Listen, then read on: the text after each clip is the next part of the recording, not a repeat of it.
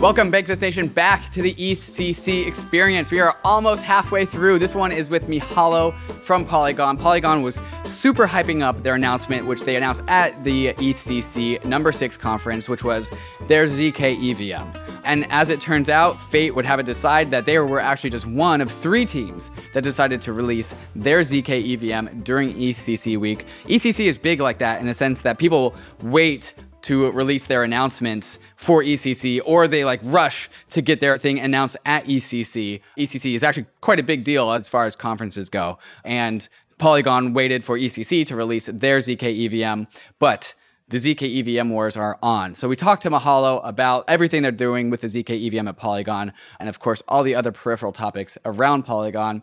And there's a fun little backstory because I was hanging out with Mihailo at the last EthCC, which is really where this zkEVM announcement really got incepted behind the scenes way back when with a phone call, which I was just sitting with my good friend Mariano Conti, having a beer with us 3 and Mihailo when he received a phone call. Fast forward 1 year later, they release a zkEVM testnet as a fallout of that phone call. It's just a fun little story. So we tell this story and more in this fantastic episode of the EthCC experience. Each one of these EthCC episodes is being recorded separately for optimum candy for you, the listener. But usually we do our full pre-recorded ads, but instead I'm going to do them all right here, right now, super fast. So here we go. One of the big themes of EthCC week was the launch of the zkEVM. 3 different teams all launched their testnet, and while everyone is trying to claim who was first, we can confidently say that zkSync has been focused on the zkEVM for the longest. The golden endgame of the zkEVM has been the vision of zkSync since the beginning, and during EthCC week, they launched their 100 days to mainnet plan, which is now already down to 93 days. So if you're going to join the zkEVM wars, make sure you post about it on Lens, the first decentralized social networking graph. In crypto, we say not your keys, not your crypto, but on Lens, we say not your keys, not your content. Own your own social media handle, choose your own algorithm, and mint your profile using the secret code word in the show notes. And something that's likely going to be talked about on Lens is, of course, the Ethereum merge. And the merge is why you should be staking your ETH with Rocket Pool. It's a decentralized Ethereum validator network where you deposit ETH and get your RETH in return, and then you can take that RETH into DeFi. And if you run a node, you can let other people deposit their ETH into your node, and you earn 15% of their staking commission as payment for your node operating services. And then maybe you want to take your RETH over to Arbitrum. For all of your DeFi things, Arbitrum is where you have to be. With over 35,000 contracts deployed and 1 million unique addresses, Arbitrum is leading the way into the age of rollups.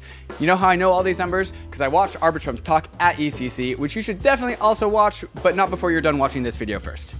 But in order to get your money over to Arbitrum so you can buy your RETH natively, then you should use Juno, because Juno is the fastest bridge from your checking account to an Ethereum Layer 2.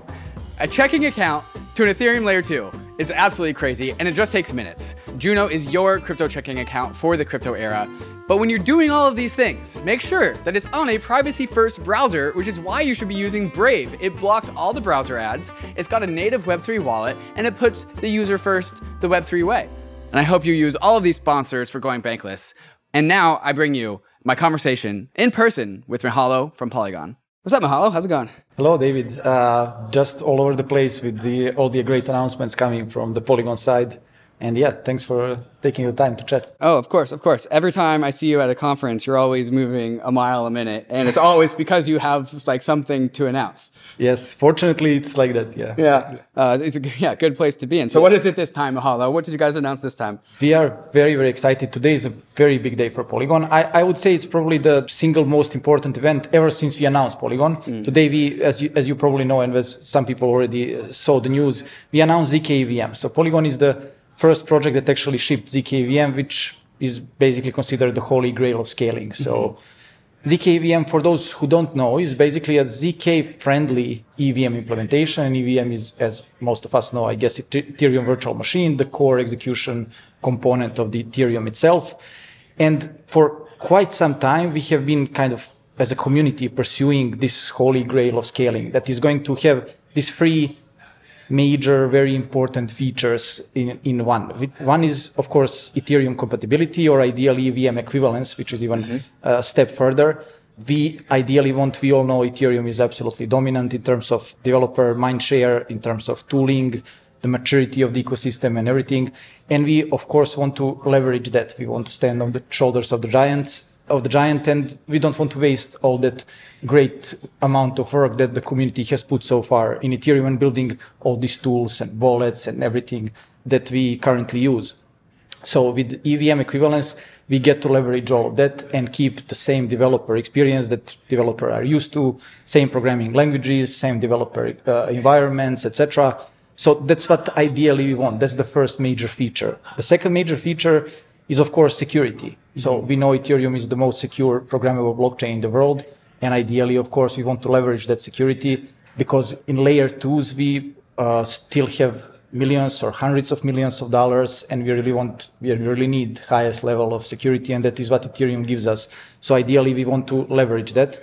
And the third major feature is scaling, of course. We need to scale significantly. We need to scale orders of magnitude if we really want mass adoption and if you want to onboard billion plus people to Ethereum. So this was that holy grail that zkEVM has been representing until today, basically. And we are very fortunate and incredibly humbled that we were able to actually ship it. It's full featured, it's fully open source, which is very, very important. Anyone can take a look at the code, examine, make sure, first of all, that it's really a full-blown EVM implementation with all the important opcodes and everything. And then, of course, we want this to be a community effort. And like everything that Polygon has done so far, everything is, as I said, fully open source. We invite community to take a look at what we have built in the background throughout this past year to give us feedbacks. We expect contributions from other community members. So yes, all in all, very exciting moment. Yeah. Okay. So a zkEVM, like you said, is considered like there are no further like scaling like degrees beyond a zkEVM. And since this is a developer conversation, this can take me a few questions to like really fully unpack this. So, there's general consensus that a zk rollup is like the end state, kind of as we said. It's that EVM part that's the difficult part. We have like application specific zk rollup so far, like DYDX chain used to be this. We had like Diversify used to be a Stark X like app specific chain. A few others like Immutable X used to be a Stark X app specific EVM chain. It's that generalizability, which is the zkEVM, so the Ethereum virtual machine inside of a zero knowledge rollup. And so like that's what we're talking about. And so that's been like the end goal. What was actually shipped today? Like a mainnet? There is a road to mainnet that we today announced. Of course, it's any sort of mainnet is very high responsibility, especially given that we are really seeing huge level of interest for zkEVM. Everyone would like to try it. Everyone would like to deploy. People will transfer capital. So today we announced this road to mainnet. Today we announced the code. We shared it with the world. The testnet, internal testnet is basically days away, probably a week or something like that. Fully permissionless public testnet is weeks away. Probably 1 month, roughly, 1 month and a half. It depends on several factors, but it will be live in a matter of weeks. And after that, the mainnet. Between public testnet and the mainnet, we really want public scrutiny. We really want multiple audits. We really want battle-tested, testnet that has been proven quite a while. So it will definitely take several months, 2 to 3 months, I think. So we're basically targeting end of the year for the final mainnet release. What has been released today is the code itself, and everyone can actually see that we have basically re-implemented the whole EVM, which was, as you said, exactly the tough nut to crack, basically. Proving some of these expensive opcodes of Ethereum, like KEKAK, ECDSA, and some others, was really, really hard, to the point that some people were questioning, is it even practically possible? We were very fortunate that these great teams that we have under the Polygon umbrella, Polygon Hermes, Polygon Zero, and Polygon Maiden, there has been several cryptographic and engineering breakthroughs, very major ones. For example, on the Zero side, Polygon Zero side introduced this Plonky 2, which was the fastest recursive prover in the industry, basically. Goldilocks fields, which is this very specific arithmetic field that has some very interesting properties and allows us to get some very significant efficiency improvements. So combining these breakthroughs and really great collaboration between these teams for the past 12 months, we have been able to crack these hard to implement opcodes. And yes, we're like incredibly fortunate and excited that this happened. What happened today was the starting pistol for the road to mainnet. Yes. So you guys published your code for like public peer review. People get to look under the hood. Yes, it's finished code. Including the prover, which is the hardest part, the whole EVM implementation and the prover. Everything is open source, everything, and it's full featured. Right. Okay. So you've also published this and like other people can take this code and run with it if they so choose. In the sense that anyone can obviously use the code, examine the code. On the license itself, we are still deciding. It's definitely going to be an open source license. As I said, we open source the code today, and we definitely make it available to everyone to reuse moving forward. We're just deciding on the exact open source license format that we will have. It's definitely going to be the contribution to the community that people will be able to use. Okay, so code is out there. People get to look under the hood. People get to judge it, make sure it's all there. There's going to be a dev net sometime soon, which sounds like a permissioned test net. So like let some early people in there start to try and break things. Then an actual test net comes later after that. And so public test net, permissionless test net, everyone gets to come and try and break this thing or start to build their app or just do something. And then after that, kind of like the Ethereum test nets, after that gets like tried out in the wild for a little bit. We get more data, we get more feedback. We start to like polish off some edges. Then we'll go to mainnet, and now we have a fully public permissionless zkEVM on mainnet. Exactly. And just, I guess, relatively important thing to note there is that what is ahead of us now is, I would say, a standard Web3 software release process. There are no engineering challenges, no cryptographic challenges. This was the challenging part, proving these complicated opcodes, cracking that whole thing up, the whole EVM, basically the whole implementation. That was the tough part. Now is basically just a more or less routine process of reaching the mainnet itself.